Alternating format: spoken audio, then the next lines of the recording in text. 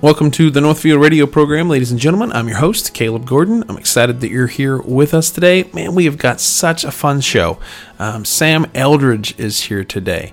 He's the author of Killing Lions, and he is the founder of AndSonsMagazine.com. But before we get into that, thank you so much to Outpost Coffee for your incredible caffeinated beverages. Check those guys out at OutpostCoffeeCo.com. So like I said, we have Sam Eldredge on the show today. I'm excited that he agreed to sit down and talk to us. And we just talk about life in Colorado, adventure, and masculinity, and having mentors and sages in our lives as young men, and what that looks like to be a godly man. So I'm excited that Sam agreed to sit down and talk to us. So I hope you enjoy this conversation with Sam Eldredge. Welcome to the Northfield Nation, Sam Eldredge. How you doing, sir? Good, man. Thanks for having me on, Caleb. Yeah, super excited. How in the world is Colorado? Oh, Colorado it's kind of that low point for me in January where I'm ready for summer, but it's like way too far away to actually be shifting to that. So I gotta be grateful for what I got, Are you in the Springs area, correct? Yeah. We're here in Colorado Springs, so it's kind of like a fake winter. Like it's 50 degrees today, so. No, that's not bad. I can't really complain, but nope. I want green, man. I want warmth. I want shorts. All right, so Sam is an author. He authored the book Killing Lions. He is the founder of And Sons Magazine, which is now, if you put a .com on there, andsonsmagazine.com is a website. And Sam is an adventurer. He's an author. He's the son of John Eldredge, who wrote the book Wild at Heart.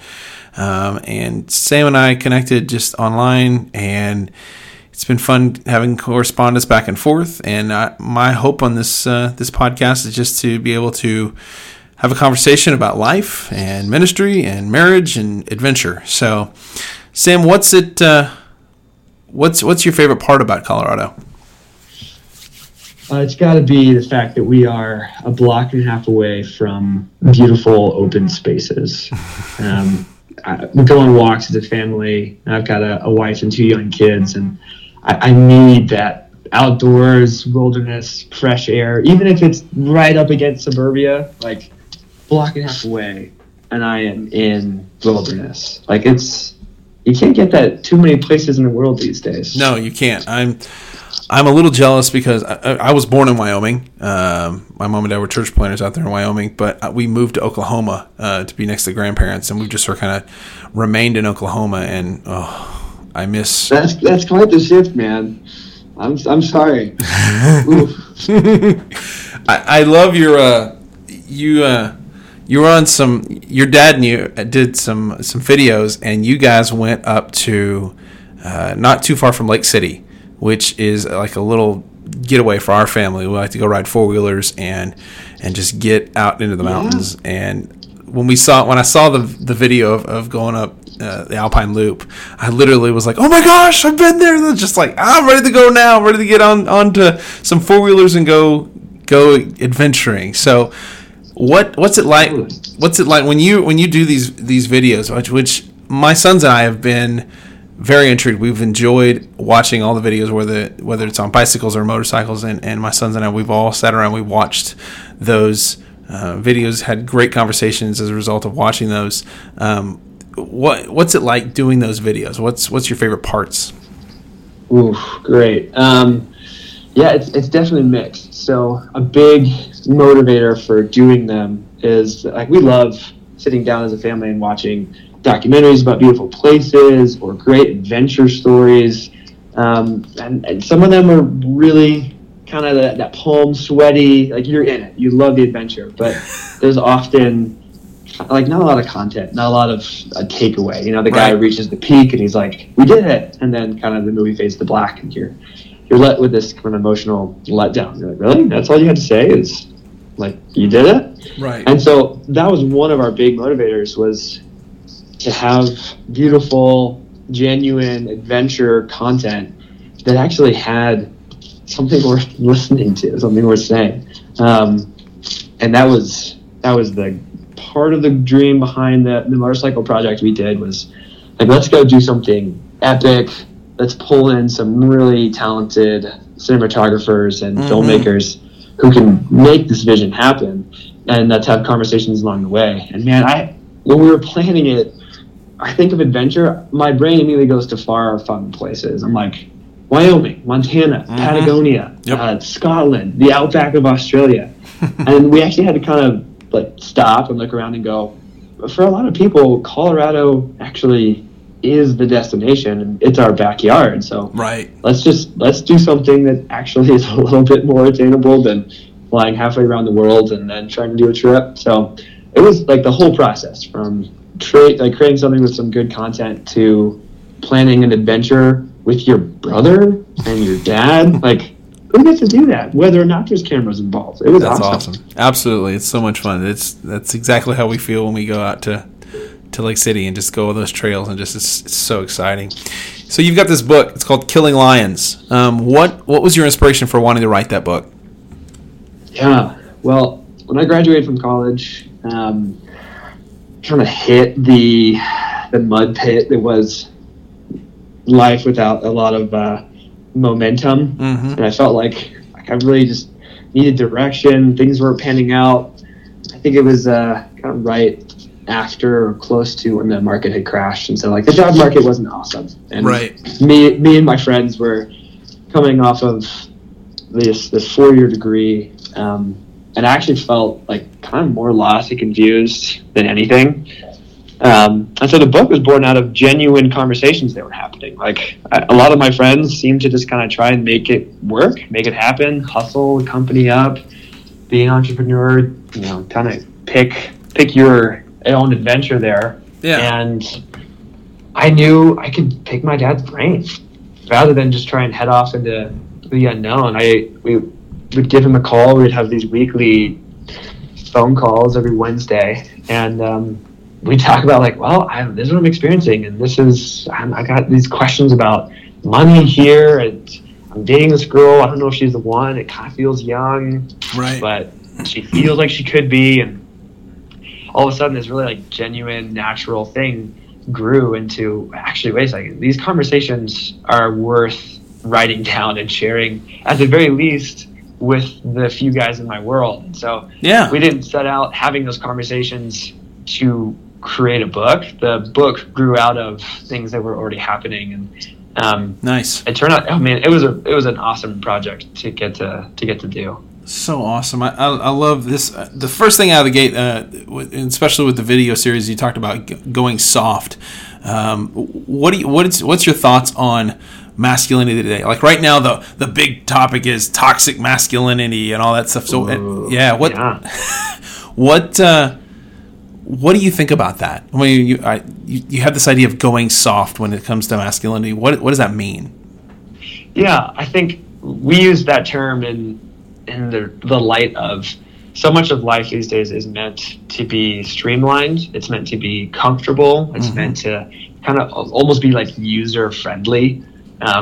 Everything from the convenience of your coffee to your school experience to the ways that you shop, to like the whole of our society these days is built on this kind of comfort and making things easy. And that isn't to say that that's necessarily all bad. A lot of those things are really good. Sure. But the effect of it is that there aren't these threshold moments where guys learn what they have to offer and who they are, and these kind of pinnacle moments. We call them, the book is called Killing Lions, and we call them lions in the book as our running metaphor. And it's kind of reflecting on the old stories of the Maasai warriors. When they would kill a lion, they'd be considered a man. Sure. They were like, we don't have that. I just kind of drift, and all of a sudden I look around and I'm like, holy cow. Like I'm 23, or I was when I wrote the book, and I'm like, this is, what do I have to point to? I had friends who were fresh out of college, and they didn't feel like they were men, and they would buy a car And then they would go like, okay, well, I bought the car, therefore now I must be a man, right?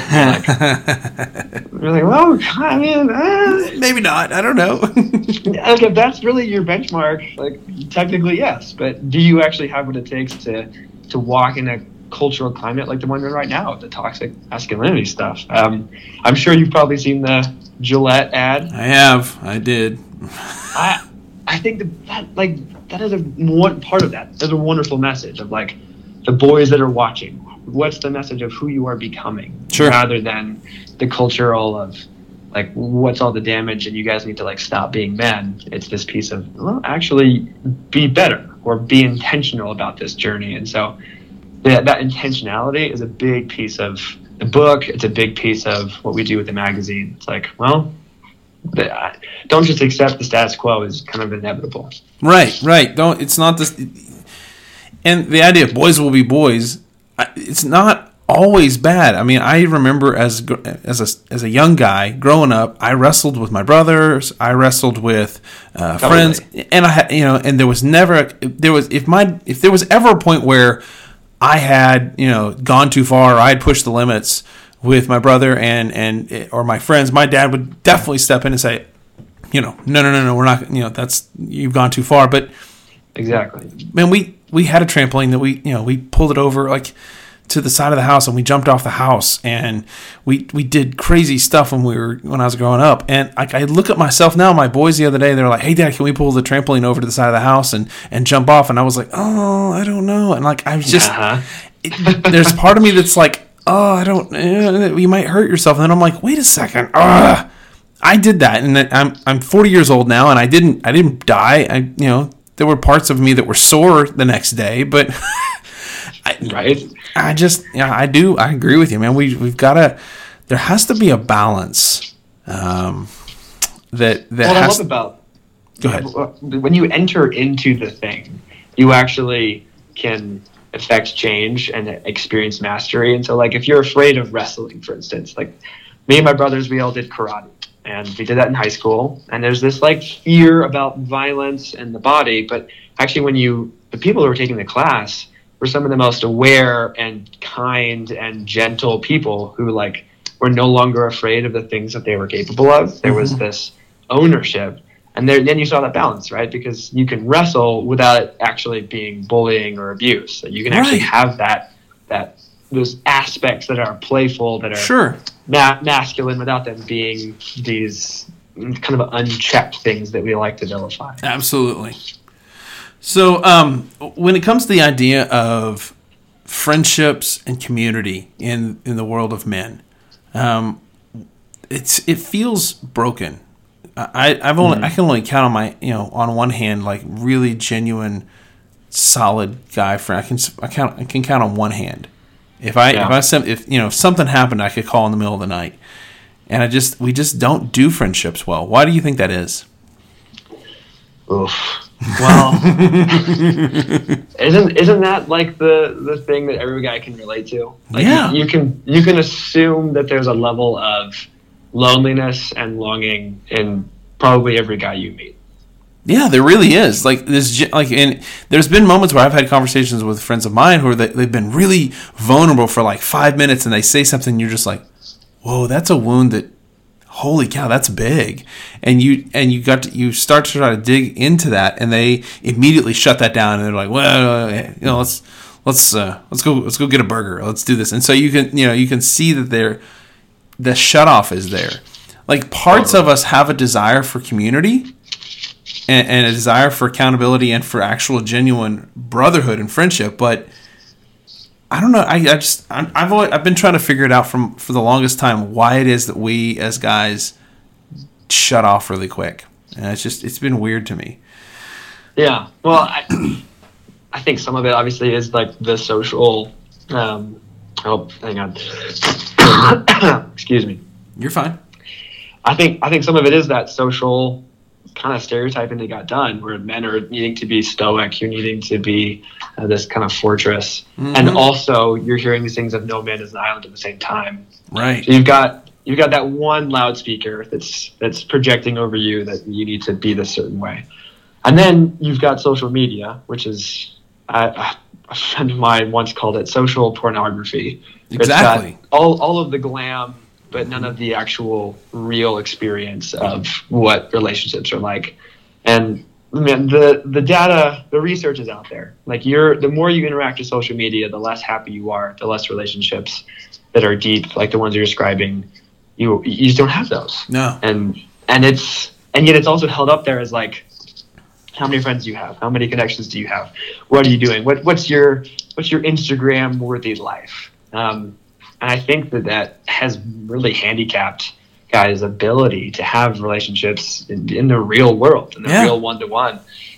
And part of it too is that not everybody actually wants the things that they say that they want. You know, like a lot of my close friends from college have drifted away because it seems like what they want is to try and make things work on their own. And if they just make enough money or if they buy the right car, like things are going to work out for them. And that's not how I see things working. And so we've drifted apart. And now there are 2 or 3 guys from that group that do want what I want and are pursuing genuineness and relationship. And there's a whole nother level of messy there when you do want it. Yeah. But it's rare. And I think I've been needing to learn that, like, I'd rather that the guys that I do have, however many that is or however few that is, and it's often on the fewer side of things, I'd rather have the guys that are actually interested rather than the guys who say they are, but they're really not. Yep. And have you noticed having relationships with older guys is so vital? I think sometimes as I grew up, I remember my dad having other guys that were older than me, that were his friends, that would sit around and they would invest in me and ask questions. And there was a guy that went to our church for the longest time. He's now passed on and gone on to glory. But I remember going to his house and staying to his house till midnight, 1 o'clock in the morning, having conversations just about politics and life. And I remember those times just as treasured moments. Have you felt that same way or been a part of that? Oh, it's huge. We call them sages or something like that. But you need that. You absolutely need that. If it weren't for men like that, whether they're fathers or father figures or even older men who've been mentoring our parents' generations, like the alternative is it's all up to you. Yeah, you've got to figure everything out, and actually. History doesn't work that way. Nope. The gospel doesn't work that way. And so why are you all of a sudden needing to reinvent the wheel and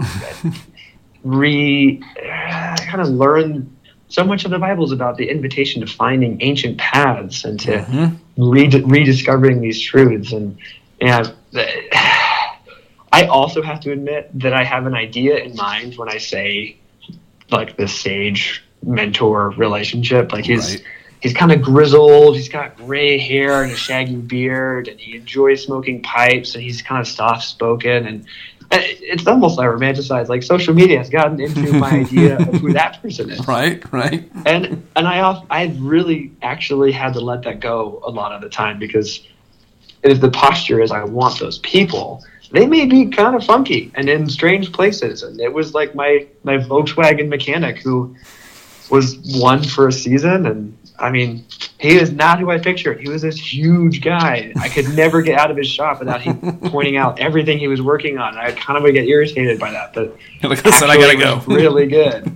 So it's just yes. The invitation is sonship, and actually, can you feel the relief on your shoulders when you know that not everything is up to you, and that those fathering and mentoring opportunities exist, and that God wants to bring them into your life. Like, I just feel the relief of, I don't have to carry everything. Yeah. So good. All right, so let me ask you this. Just what's God been showing you lately? There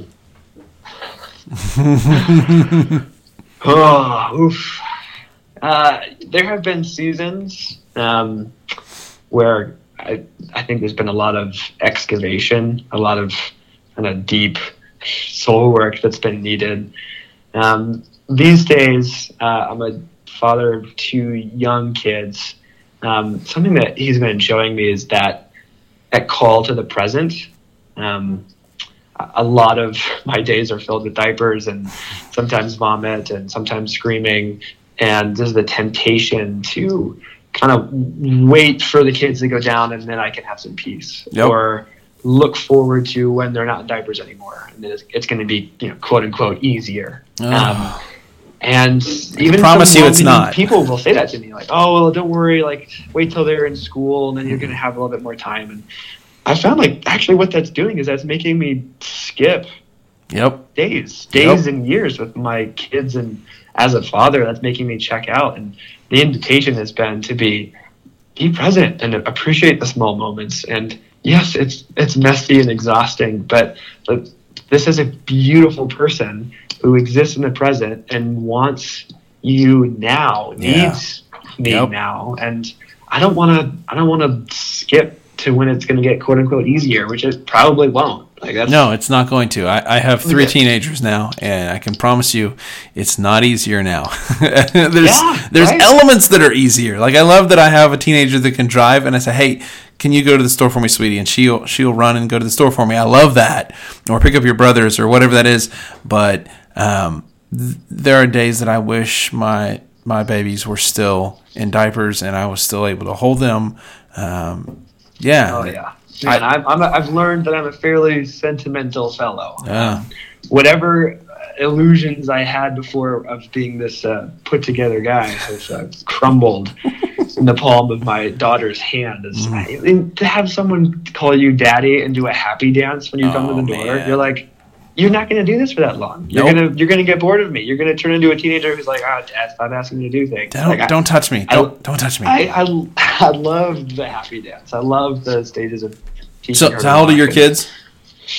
One is almost 2, and the other is 8 months. So pretty close together. But those are glorious times. 2 years old, from like 2 to 5. Oh my goodness, the whimsy and the awe and the oh my goodness. I mean, I'm loving it. And, it's so great. So that's the answer. The answer so is great. the call to be in the present and not try to like wait for things to get easier or be about me again. Yeah. So you plan on writing any more books? Yeah, I'd love to.